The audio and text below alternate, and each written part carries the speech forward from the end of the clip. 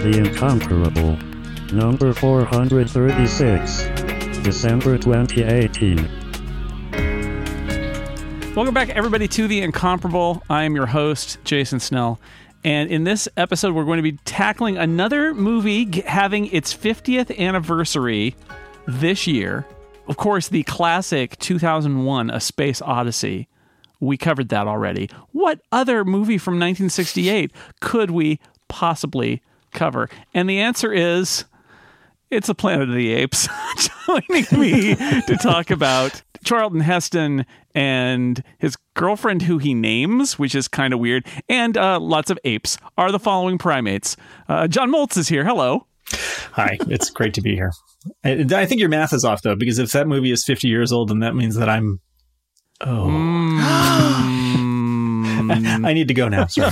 Gene McDonald is also here. Hello. I'm here to face my childhood fears. I'm that old, yes. Joe Steele is here. Welcome to the club. Hello. Hello. It's always good to be on a podcast episode with Roddy McDowell doing a fun voice, even though I couldn't be on for Black Hole. Yeah, that's right. We got it. We got this one. We got it. Got it covered. And David J. Lohr is here. Hello. Jason, would an ape make a human doll that talks? Sorry, it was a doll quote. I had to do it. Indeed. And I had meant to start this episode by saying, and that completes my final report until the podcast begins. I placed it on full automatic, and in 6 months we'll be back in the future of whatever is left on planet Earth. But until then, I'm sure things will be just fine. Because that's how this movie starts, is with Charlton Heston on his spaceship that doesn't have a name.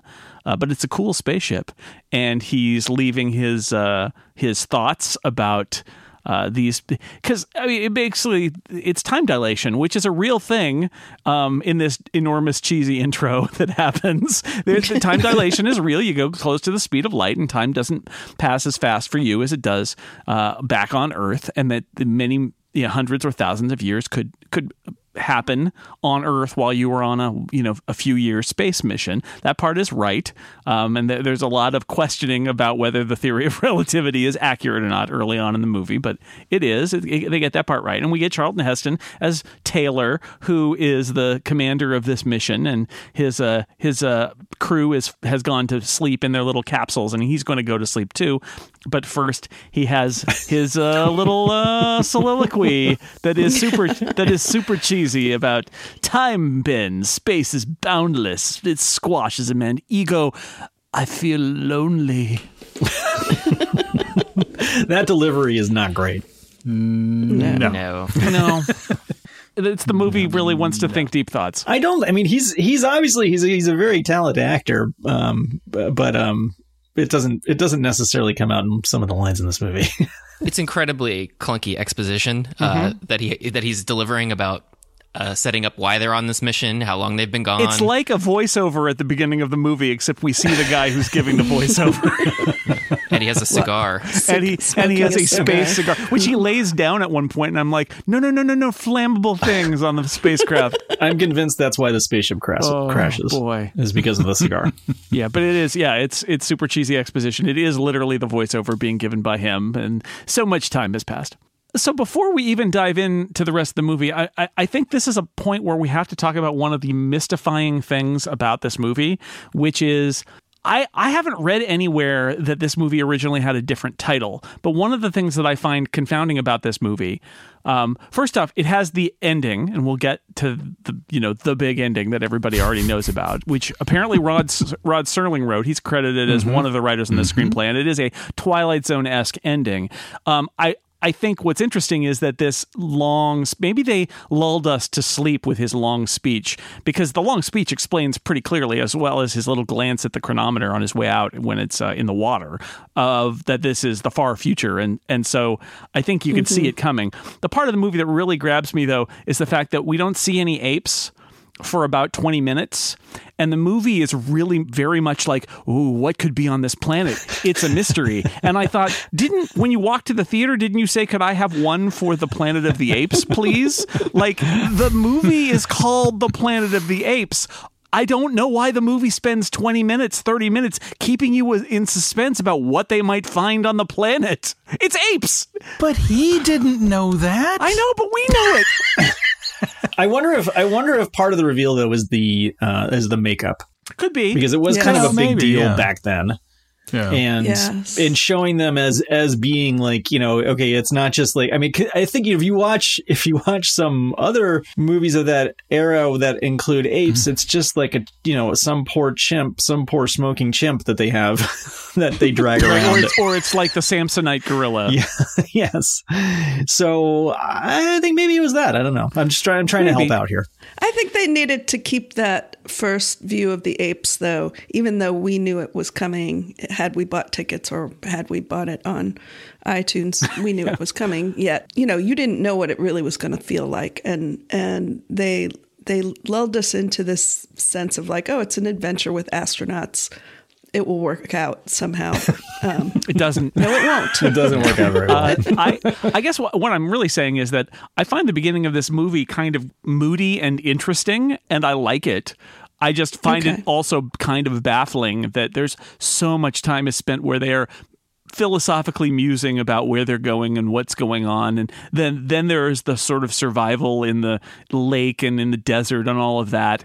And I'm thinking this would be much more suspenseful if I didn't know that the movie was called Planet of the Apes. I guess that's what I'm really saying. But I think it's good. I think it's there's actually that moment. So they crash, and there's that like helicopter shot of the spaceship in the water, and I thought to myself. We've seen so many, especially like low budget sci-fi movies from the 50s and 60s for rocket surgery on The Incomparable, that I had that moment where there's that helicopter shot and I was like, oh, they spent money on this movie. It actually looks pretty good. They went to Lake Powell.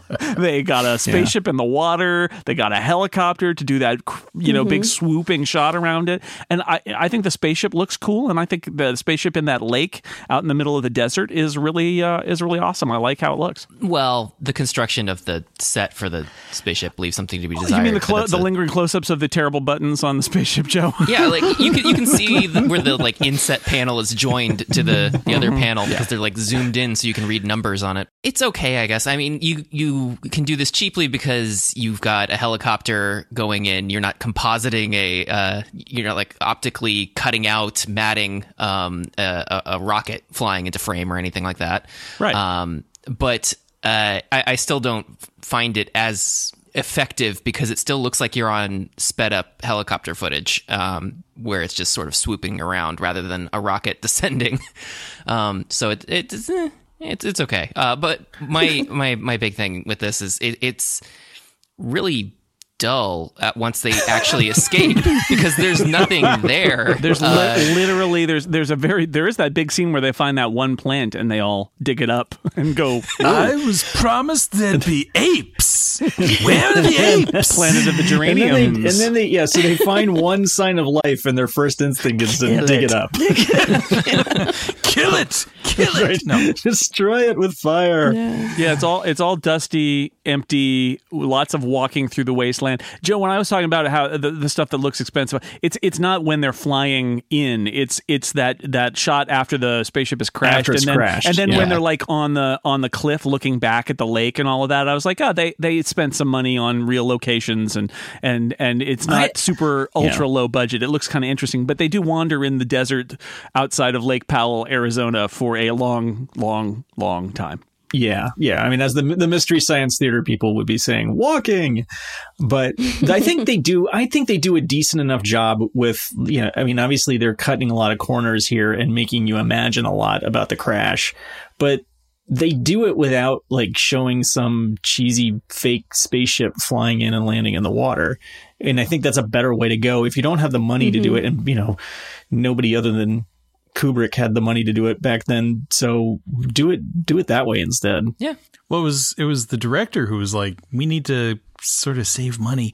And that was why the book is this futuristic ape society. And this is, And that's what Serling wrote, was a more futuristic society. And they took all that out to save money, which is totally true. But they did get to go to Lake Powell and take all these kind of pretty shots of them wandering through the desert there. Yeah. And the scenery is really beautiful. nice. And the, it goes on a bit, but I found it kind of interesting because of the idea just that these are people who were already prepared to not come. They're going to come back to a world that they don't recognize, and everybody that they know is dead. And I thought that was interesting, right? Like psychologically, who are these people? And of course, the lady astronaut does not make it out of the spaceship. She died in flight, and is just we get a lingering shot of her as she's sleeping. And then because of the cigar. And then we get a lingering shot of her skeleton, and then we're out of there. And the other three guys then wander in the wilderness. Yeah, what I would have liked is some more of they don't really like talk for a lot of this, and all of the talking is just basically Charlton Heston berating Landry left and right. Mocking. He's a really motivational leader, isn't he? Yeah, it was just like, how did you get put in charge of this mission? Like, I wonder what the story is there. Question. Yeah, I think the perception I got is that he's keeping it real, but he's a gigantic jerk. And they seem to have found some people who were fatalistic enough to get shot off into space, knowing they were never going to come home, essentially. And I don't understand the point of this mission, right? I mean, like, really what were they unclear. hoping? Like, you're going to get shot off into space. We're never going to see you again. Yeah. You're going to go like thousands of years into the future. We won't find, any science or anything back from you because we'll all be dead. And there's 3 guys and one woman. Yes. So good luck. Good luck working all that out.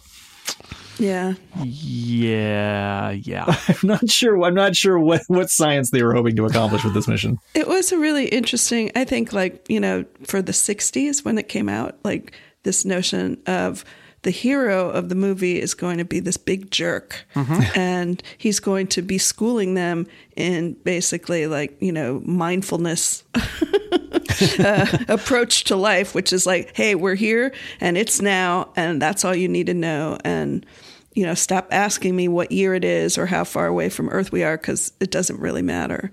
Which you can't argue with. Like I said, my note says that he's keeping it real, but he's also a jerk, and I think that's right. Like, I don't disagree with the stuff he's saying, but he's such a jerk to his. Like, they're literally they could be the only 3 humans left alive, and he's just and he's the commander of this mission, and he is not even trying to be nice to them. He's just he's calling it like it is as they wander around in the desert for, as I said, it's a very long time that we spend wandering around in the desert in a movie where I was promised apes. And it does make you question, like, NASA's psychological, testing. Off-brand NASA, isn't it? Like NASA or something. It's just like literally they rearrange the letters and they're like, no, it's totally different. I don't know what you're talking about.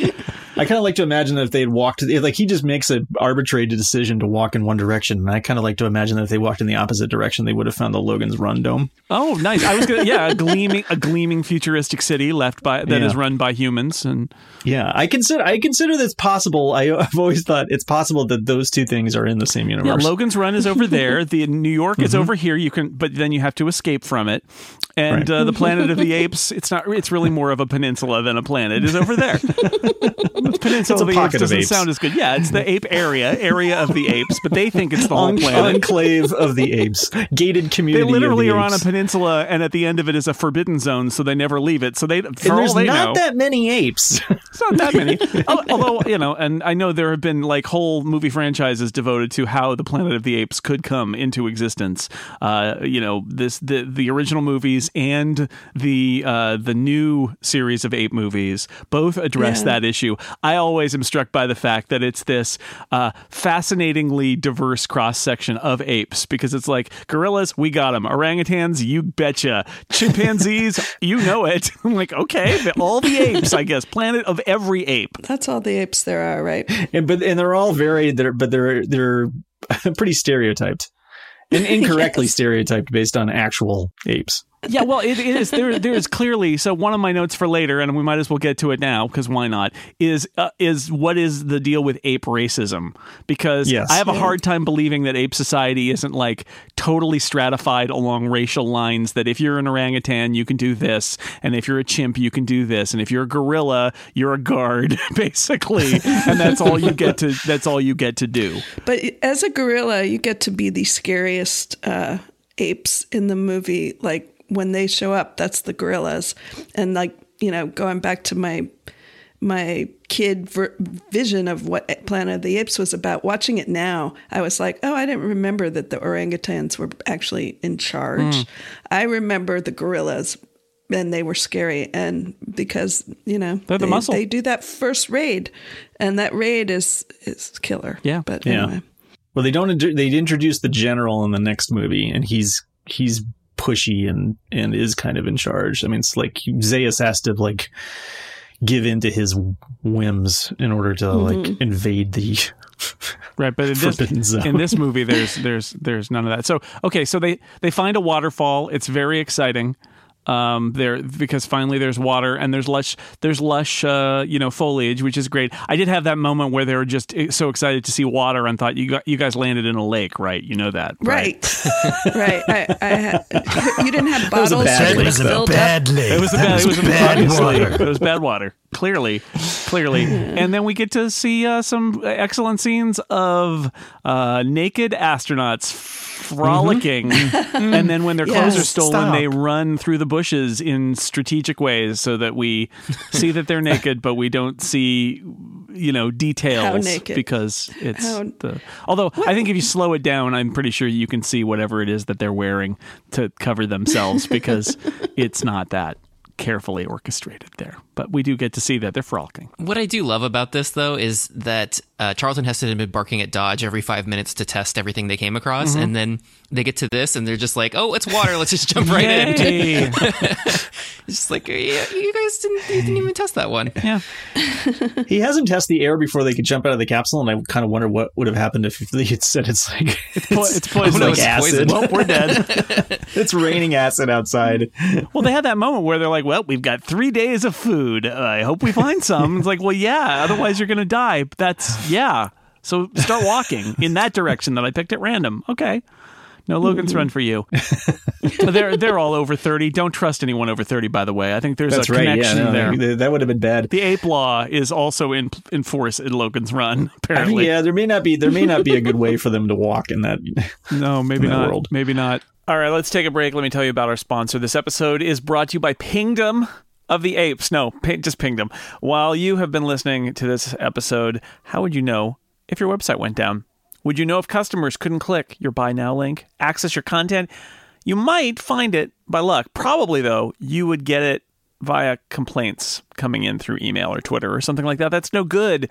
You need a system. You need something to tell you that everything is running smoothly on your site. You need Pingdom. Pingdom will let you know the moment your site goes down in whatever way is best for you, and they're smart. They'll get the information needed to solve the issue sent to whoever needs it, whether that's one person or your whole team. They're dedicated to making the web faster and more reliable. They use more than 70 global test servers that emulate visits to your site, checking its availability from everywhere, as often as every minute.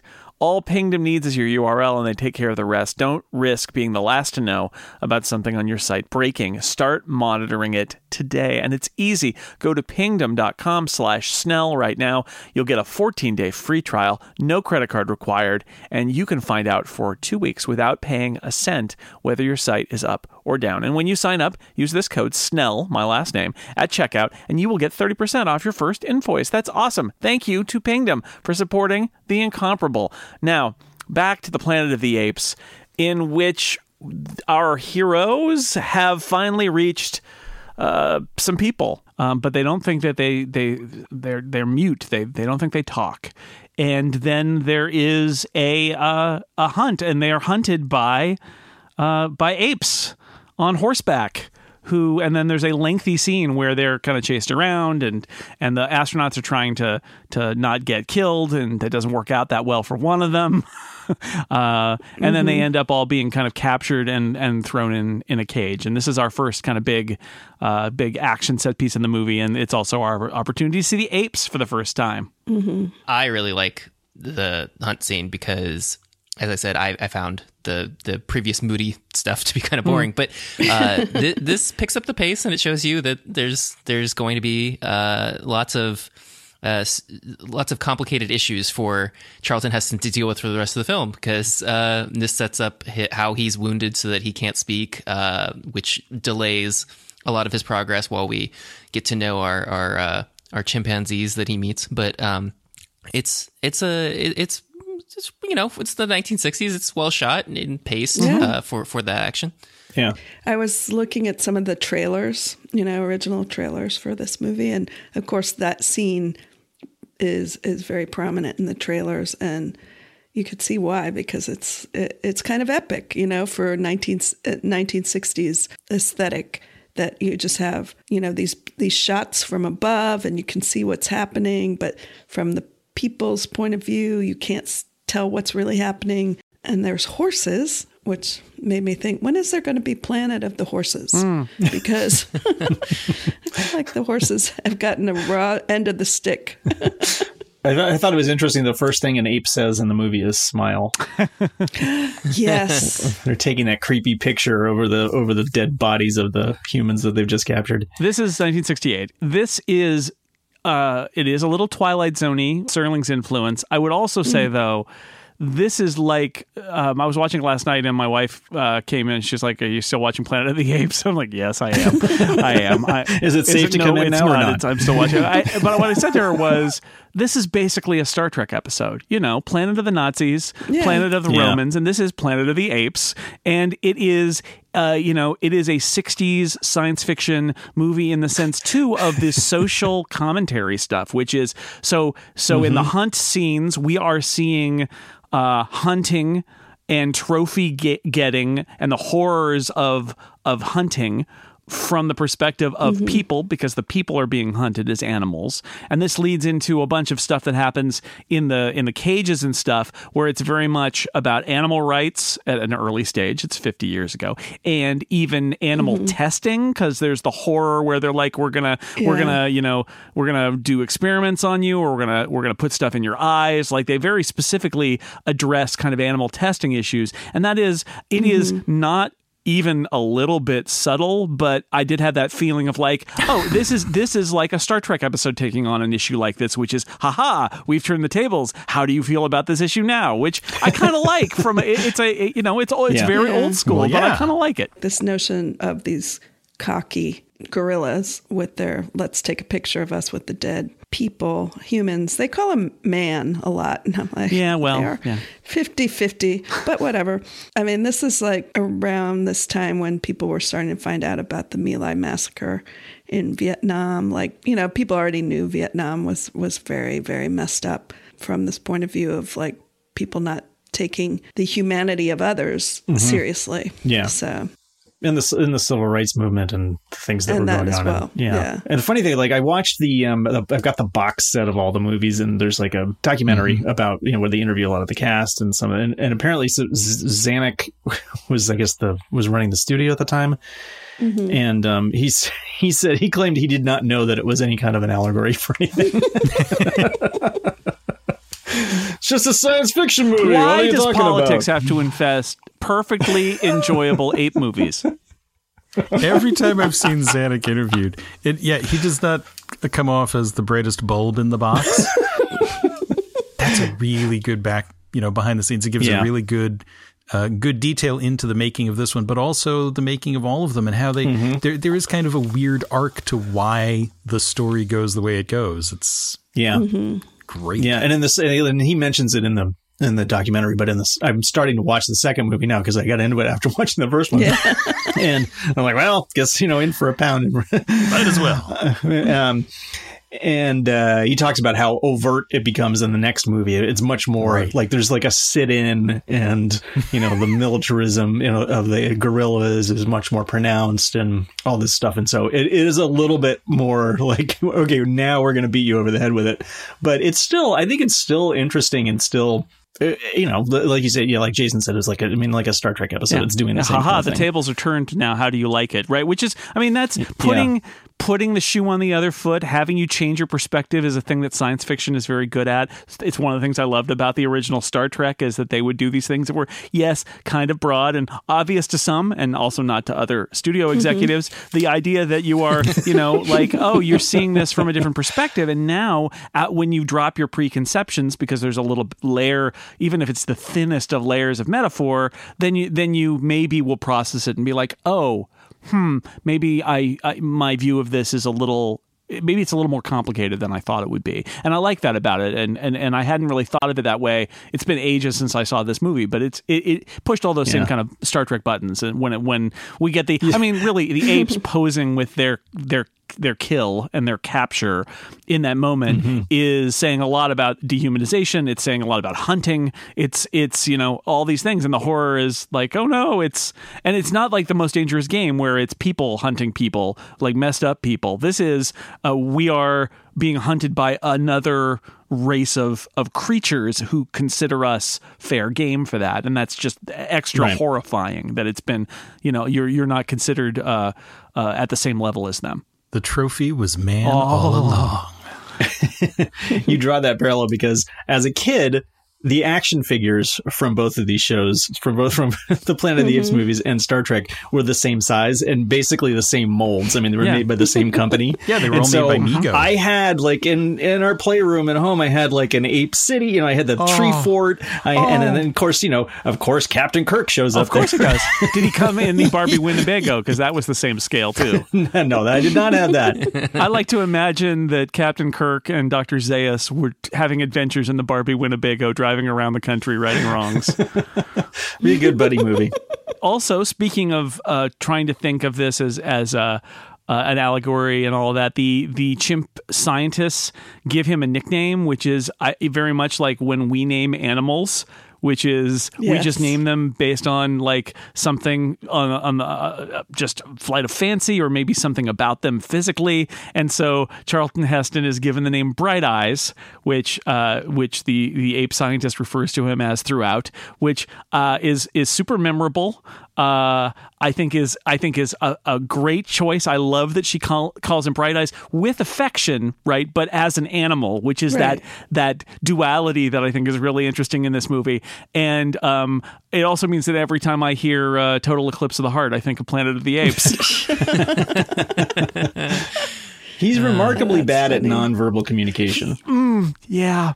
Yeah, the choice to have him not be able to talk. I would like to think that I would be able to make the point that I am intelligent and can understand what people are saying without actually having to speak. Yeah, it's almost like he's like, okay, apes, I'm not going to even. You think I'm an animal? I'm going to act like an animal, and then he's like, oh, this isn't working. Maybe I should try another tech. But it's because it's the ploy. The plot has been set up where it's like, oh, but he can't talk, so they don't realize that he's intelligent for a while.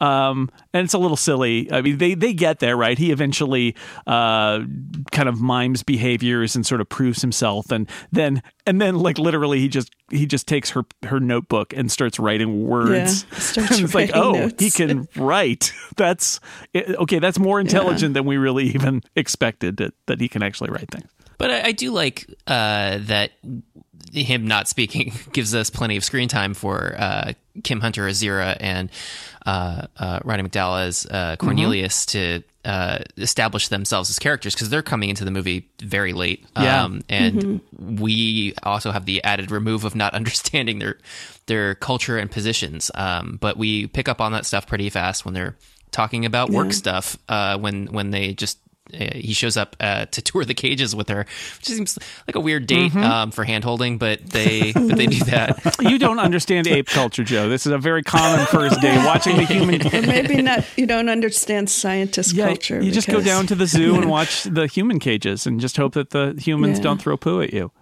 there it is. You get the sense. Also, they're kind of a type, which is useful shorthand here. They're nerdy scientists, idealistic nerdy scientists who happen to be chimpanzees, but they're good characters for people who are in masks, which are not great. But they're not bad. The mouths are not flexible at all, so there's a lot of kind of just up and down. But I'd say way more expressive than I remembered, given that this is 50 years ago now. And the fact that you can make memorable characters out of so many of the apes. I mean, honestly, because Dr. Zaius is like this too. Like, they are memorable characters, and that has to down to some of the physicality, and it's the voices, and it's the fact that they do enough with the ape suits for you to believe that Zira and Cornelius and Dr. Zaius are real people. Yeah. They were talking about how they in the documentary about how they had to really exaggerate their facial expressions all the time and constantly be doing something with their faces in order to reflect what they were, going through or whatever, because it was just harder to see because they had that extra layer on top. Yeah, they were buried under latex bits and pieces that were slowly glued on over them, and then like basically a carpet gets applied. So that's a lot of stuff to act through. I have a controversial opinion, which is, well, I don't know if it's controversial, but I haven't seen anybody say this anywhere, but I think Kim Hunter deserves second billing over Roddy McDowall. He comes in later. He's not as strong of a character as she is, and she is kind of the hero after Charlton Heston, if you think he's the hero. She's the second hero, and Cornelius is a third, a distant third. And absolutely. Anyway, putting that out there, that I can go with that. He was certainly very famous, but she was not unfamous, and she had already done some major motion picture work as well, and especially Streetcar Named Desire, people would know who she was. And that's what I don't remember about this movie until watching it this time, is that I always assumed Cornelius was the sort of most important chimpanzee, and he was running the show, and he's the opposite of that. He's she has to continually say to him, look, show some strength, buddy. Like, take a stand. Yeah. And I thought that was interesting because I didn't remember it that way, last time I saw it. Yeah, I have to agree with that. Like you said, she was an established actress. She won an Academy Award for Streetcar Named Desire. So, she has a more substantial role in this film than Roddy McDowall does. But I still like Roddy McDowall and what he brings to this. I like his skepticism. So while I think I would agree with you that Kim Hunter, maybe in terms of billing, would be above Roddy McDowall, I still like the both of them together. Yes, and I think they had great chemistry. Oh yeah, yeah. I think definitely the best chemistry that two chimpanzees who talk have had on film ever. Cornelius he's a bit of a heretic, right? Like he's reckless but questioning, and he would be okay with burning down all of ape society. Basically, he's a troublemaker a little bit in a way that maybe she isn't. She maybe is a little more careful, but I think they make a great combination, and they're both undermining the whole society. They're both kind of like that in their own disciplines, perhaps. Because he is like, when you get to the archaeology part, he's very, like, look at this. This is his secrets are going to destroy ape society if they're allowed to get out. Whereas when they're when she's trying to make the point that Taylor can actually talk and form sentences and stuff like that, he seems like he continually thinks it's a trick, or it's it's bogus somehow, that can't be real, but that's outside of his area of expertise. Interesting. Basically, they're both in different disciplines working toward the same answer, which is the truth about ape society, which is all a fraud, but they're both taking it from their own perspective. I can see that. He does say to her, like, watch it, the direction you're going, I'm going to get my head cut off. Like, let's back off of this, and he does get. I mean, he gets gagged at the end. Yeah, no, he's a troublemaker. He's definitely, there's a lot of heresy in his form of in his chosen field. He could be a bit of heresy. Yeah, that's what I think it is. You have to get into his wheelhouse, and then he's like, so nope. I wanted to note another character in this movie, which is we should talk about Taylor's girlfriend, Nova, who he just gives, speaking of giving people names, he gives her a name. Well, he was originally going to call her Bright Eyes, but was taken. She doesn't talk because she's one of these humans who doesn't talk because people have evolved or devolved and they don't talk anymore. But she's around. But I'm not speaking of Nova. I'm speaking of the guard in the prison/science complex. Julius. I love this character because even in an ape society, there's an aggressive New Yorker as a guard who's a gorilla, but he's like, I love it because I mean he has a cigar later and he's like, hey, back off, buddy, and he's just like, we just made him a New York guard and an ape, and like we don't care, you get it, right? And like, okay, this ape is from New York. Well, he's in the New York area, obviously. Turns out nobody beats the Wiz. Also, yeah. I kind of like the way I like that scene where he's hosing him down.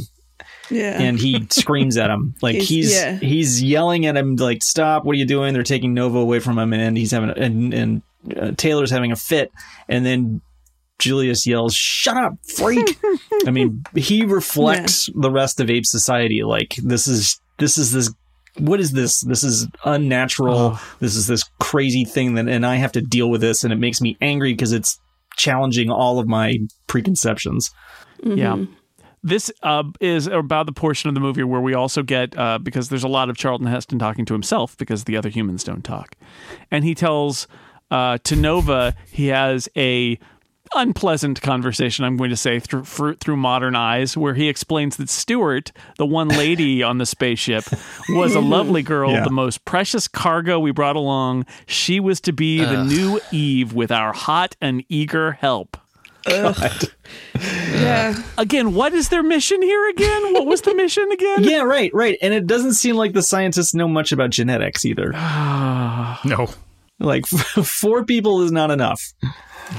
No, Right. no, I don't know what they were thinking, and it's gross. So he tells this story to Nova. Yeah. Fortunately, she doesn't understand anything, so it doesn't matter. She's not going to be offended, right? Because she doesn't understand words.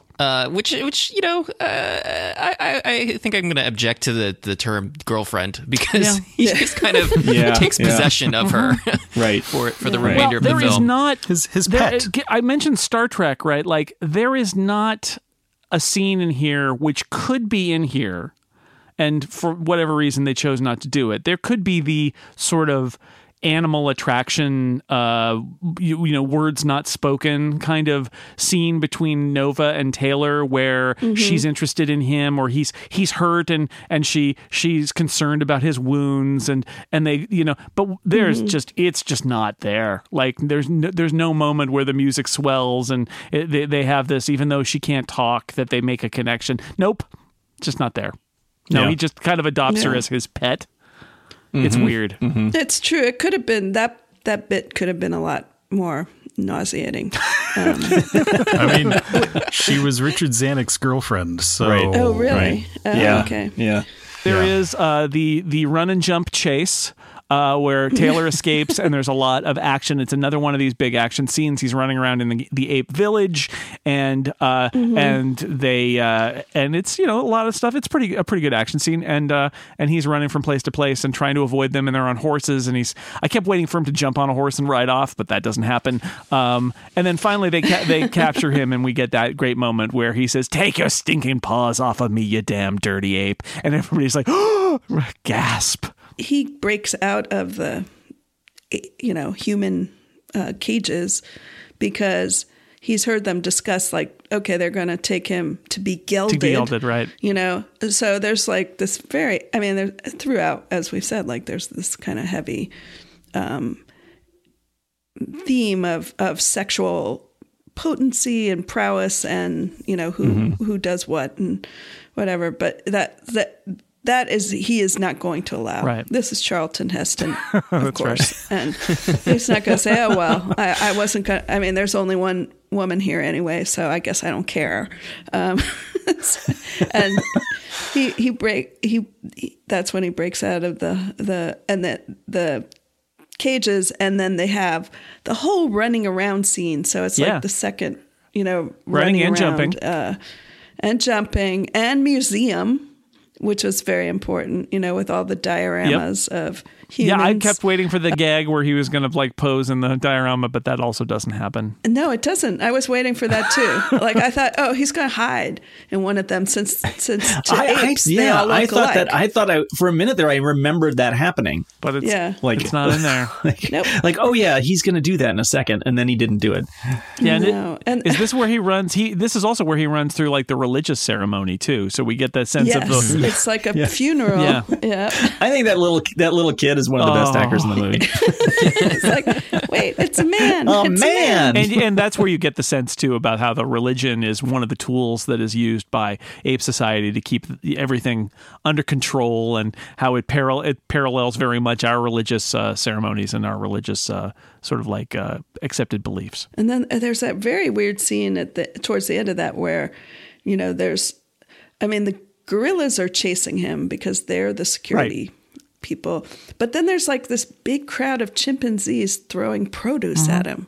What is that That's about? Just everyday people who live in the little village. Yeah, I think so. Right. And this awful smelly human has gotten out. It's white liberalism. Yeah, is what it is. Exactly it. Exactly it. They're just economically insecure, John.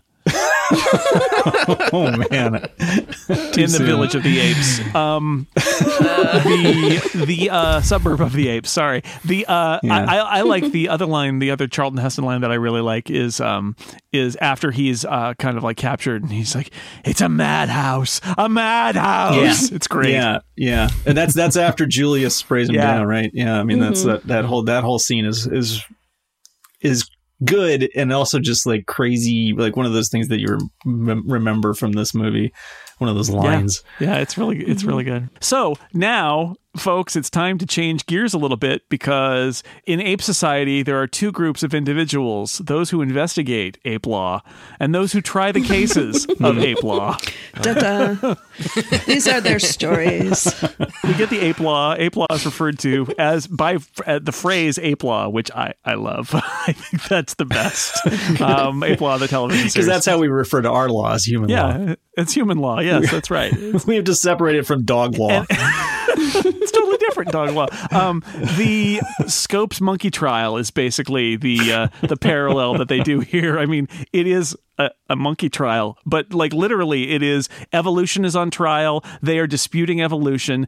Ape society has been built up to say, do not question these things, that it can't be there. It's resistant to the scientific questions that Zira and Cornelius are bringing up. And I think that's, again, another really interesting thing. This is when I have my questions about ape racism and the social stratification of ape society too. But I think it's really interesting that science is on trial in ape society too, that they're trying to use science. This is not a different society, right? This is basically our society reflected back on us. Yeah, and you have the added wrinkle of Dr. Zaius being both the head scientist and the keeper of the faith, which they keep highlighting a few times throughout, just in case anybody misses it, that his two jobs are at odds with one another. And it's on display in this courtroom where he's just like, that can't be because of, reasons that are written down somewhere. The lawgiver. Arbitrarily. Yeah. Lawgiver who gave the ape law. Yeah, well, I mean, I always viewed that as being that of course the keeper of the faith is in charge of science, because that allows science to be kept under control. Essentially, it is the church is able to suppress scientific knowledge and oppress scientists and just keep it all under control. And that's what this ape society is. And and Zaius basically knows. Yeah, right. Yes, he knows the whole deal for the most part. I don't think he doesn't know the details, but he basically knows that the planet used to be run by humans. Later at the cave, we get much more clarity on the fact. Oh, and actually later when he has that conversation in his office with Taylor. Mm-hmm. Right. Yeah. He tries to like bribe him to lie in order to keep his fiction going. That scene is amazing for a couple of reasons. One is Zaius is smoking a cigar. Well, I mean, that's already been done. Zaius is in that moment, like, he's basically treating Taylor as an equal, and I find that fascinating because in this, you know, we could say racist society where he is legally he is treating him as an animal. I got a very much sort of like slavery kind of power imbalance vibe in these scenes, and behind closed doors, the person who is expected to maintain the power imbalance is perfectly fine treating them as another human being. Or as another sentient being, because he knows that that's the truth, but it doesn't matter because, and he knows that that these are all lies, and that ape society is hiding information, and that science has to be suppressed, and the forbidden zone has to be created. All of these things have to be, but behind closed doors, Zaius is like, treating Taylor like a regular person. And the moment that really got me this time that has never struck me before is Taylor is overcome with emotion and says, "Thank you for calling me Taylor." Like, he has been dehumanized, depersonalized this entire time. And even Dr. Zaius, he like calls him by name and treats him like a person while he's saying, you're going to have to lie or I'm going to lobotomize you. It's fascinating. Yeah. I think that's one of the things that I never remember very much about in this movie. I remember all the things like it's a madhouse and you blew it up and all that stuff. And that scene with him and Zaius is really, really good. If you told me there's going to be a really fraught scene between, an orangutan and Charlton Heston where Charlton Heston is going to be brought to tears for being treated with treated as an equal, essentially, as somebody worthy of having a name, I'd be like, that's kind of a tall order, but it really is. And you also get the sense from that scene that the issue here is that Dr. Zaius is trying to hold together ape society. I cannot believe I just said that, but there it is. He's trying to hold together ape society. They've got their religion and their suppression of science constructed in the forbidden zone. All of this is meant to be a way for the apes to kind of like hold it together in a world that was almost destroyed by the humans long ago. And they are part of this construction is to keep the humans down. That's the twist in the movie, right? Is the reason the humans are treated badly and suppressed by ape society is because the humans are the reason that the planet is almost destroyed, and that's why they're doing it. But in that moment, I don't even feel like Dr. Zaius, and it kind of passes because he becomes more evil later on again because he is the villain kind of. But in that moment, it's like Dr. Zaius doesn't hate Taylor. Taylor is really inconvenient. His existence is a threat to ape society because he's an intelligent human. Right. And it's like nothing personal. It's like, you just can't be here. Your existence here is going to overthrow our society. And that's my problem with you. And I think it's really interesting that's the dynamic between them. The writing, because this story diverges so drastically from the source material, other than the fact that there are apes and humans in it,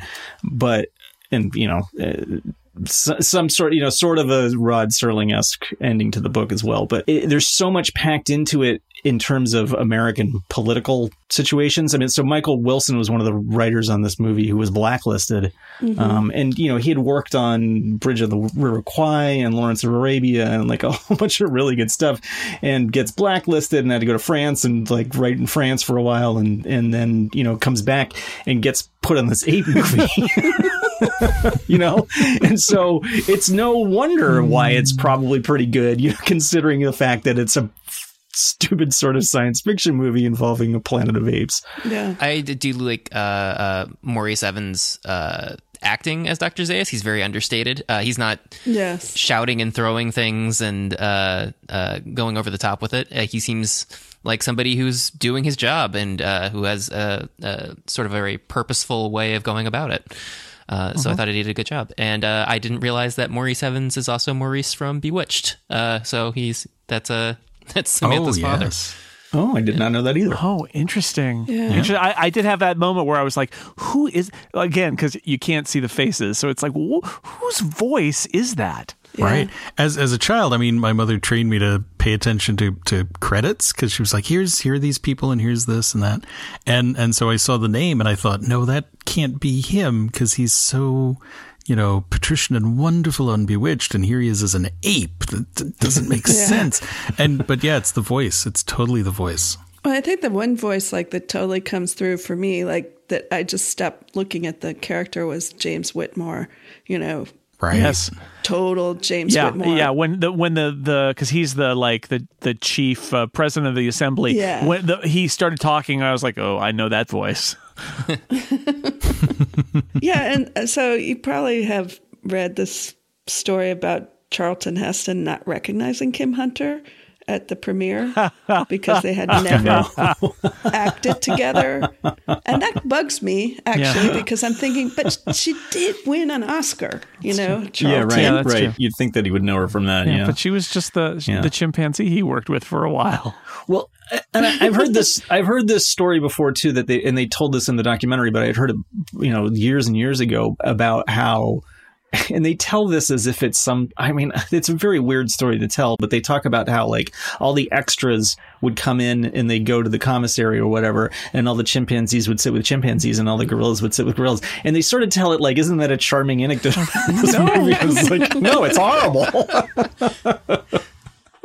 It's you mean all they have to do is put masks on people and people are going to start treating each other differently? That's terrible. Yep. Okay, so then the movie takes us off to the Forbidden Zone. Hooray! And beyond. Woo! It's very exciting.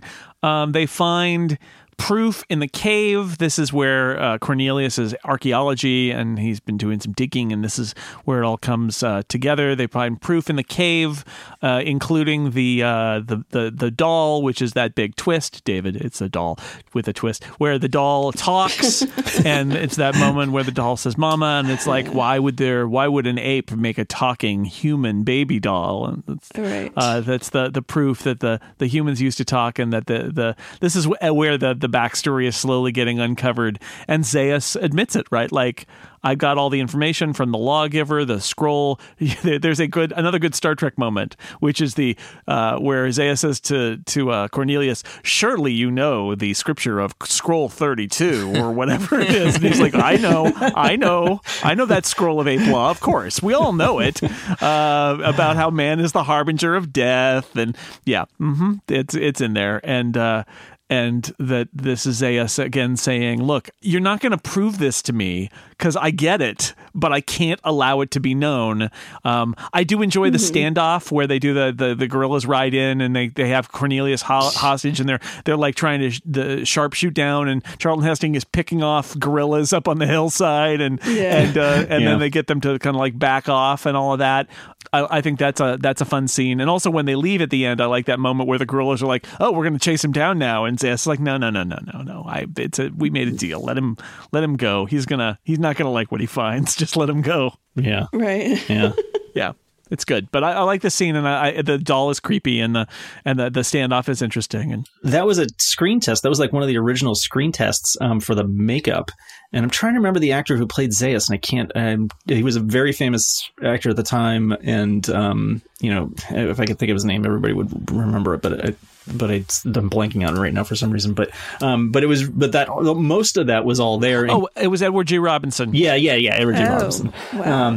And including the doll saying "Mama," and them all being like, "Whoa, what's that?" And James Brolin was Cornelius in the screen test. Oh yeah. Really? Yeah. And they have some of that footage in the documentary. Cool. Yeah. It's really weird. It's very strange. Yeah, the makeup is not quite fixed yet.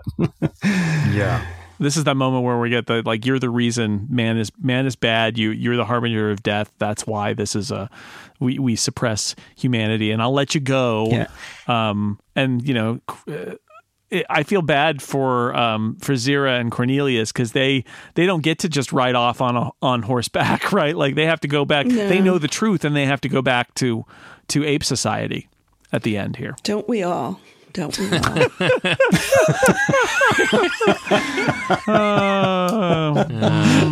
Ouch.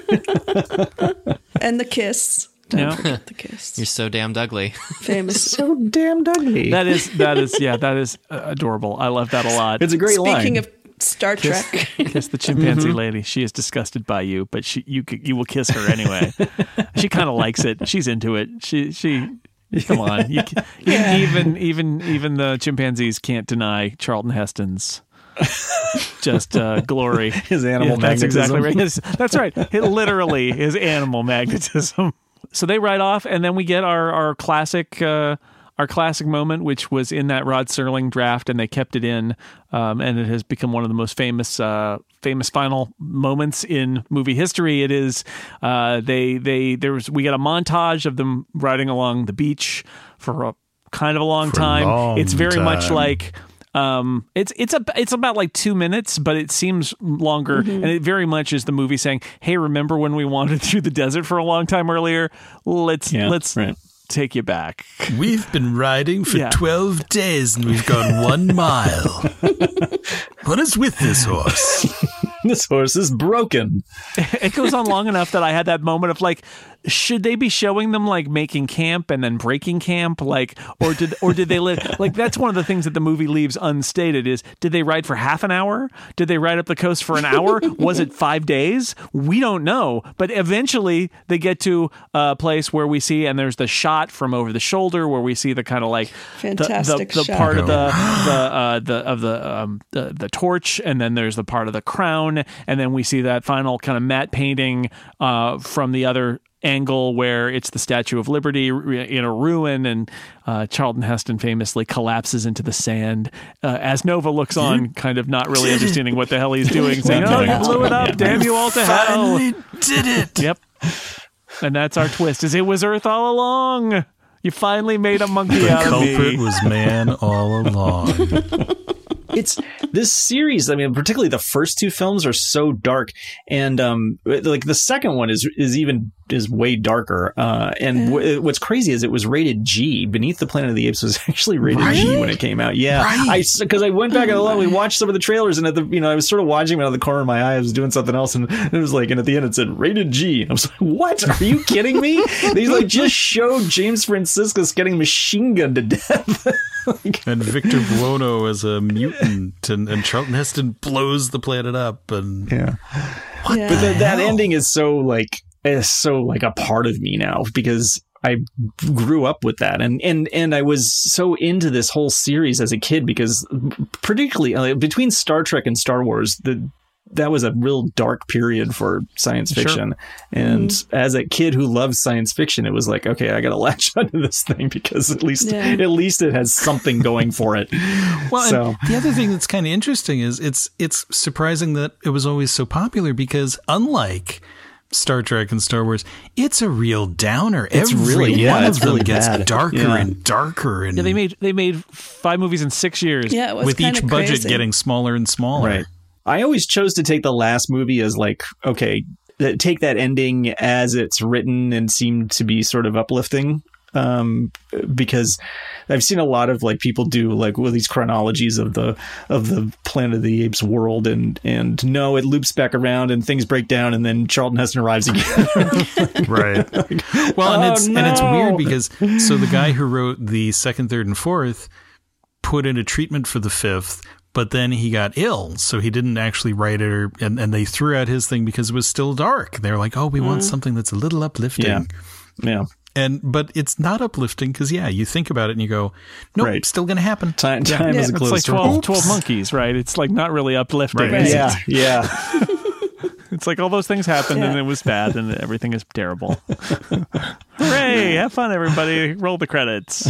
Roll the credits. Go home, kids. So what fascinates me even more, so I always was fascinated by the fact that they made all these movies, because it from the remove of, 10 years later as a kid, I kept thinking, like, really? How many Planet of the Apes? Was it really popular enough for them to do it? But it was, successful enough for them to franchise it and plow out, 5 of these movies. Yeah. But now I think about it, and I think, how amazing is it? Not only did that happen, but then in the 21st century, first they get Tim Burton to try and remake the movie.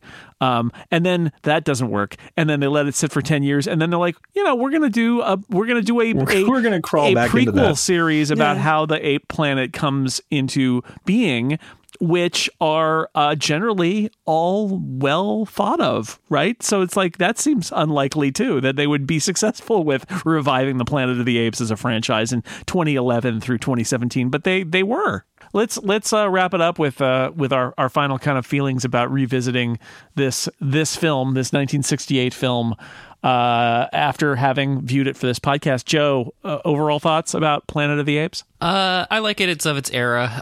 It has problems in terms of agency for the women and stuff inside of the picture, but and pacing. The first 20 minutes are very boring to me and kind of sloppy and expositionally weird.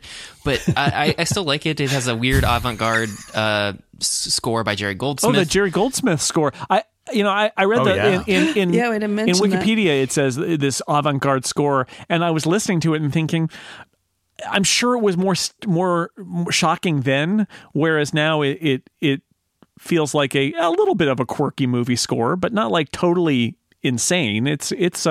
I like it though. It's cool. I didn't know it didn't sound like Jerry Goldsmith to me at all, but I like the score. I think it's really interesting. Yeah, it's definitely not the symphonic stuff that he's known for. This is clink, clink, clink, clink, clink, apes. So I think that's the part that makes it avant-garde. Yeah. Gene, what did you think about revisiting the Planet of the Apes? It was really interesting to me because, as I've indicated before, this coming out when I was a kid, just seemed so scary on top of everything else that was going on in the real world. Scary, but I didn't see it because I was only 8 years old when this one came out. But for some reason, my parents dropped me off at the theater with my sister to see Escape from the Planet of the Apes, and that traumatized me forever. Can imagine. Anyway, I had seen, I'd gone back and seen this original film, probably watching it with some friends 20 years ago or whatever. I hadn't just sat down to really watch it and pay attention to it, and it was way better than I remember or expected. And yes, there's little quibbles you can make about various aspects of the film, but it's a great science fiction film, and I do like real good science fiction. So the 8-year-old in me was, got into that and forgot about being afraid of nuclear annihilation. for a minute until the next movie came out. Right. David, what about you? It still hits all those nostalgia things for me. I mean, it was just a thing when I was little, right? And it did scare me as a child. I mean, it was a few years before I was born, not by much. But, it was ever present because all the sequels were coming out, the show, all that stuff. And so, yeah, the masks and everything kind of put me off. And when I did finally see it, it was like, wow, this is actually an entertaining movie. This is interesting. And it has a brain in its head. It is of its time. It does have little weird things, but it really hits that Twilight Zone doing a Trek story vibe for me. And those are two of my favorite shows of all. So of course I like it. Despite Charlton Heston. So, John, you have the box set. So clearly the Planet of the Apes is a favorite for you. Yeah. I mean, like I said, this as a kid, I think Star Trek, this, and Lost in Space were the three things that I clung to. And this is, they all have their problems really, but I mean, this one is a very weird thing to think about. I mean, there's a lot of so many of the themes are, well, I guess, Star Trek has some themes that are adult too, but in a much more toned down kind of way. I mean, there's, if you keep going in this series, it gets really gross.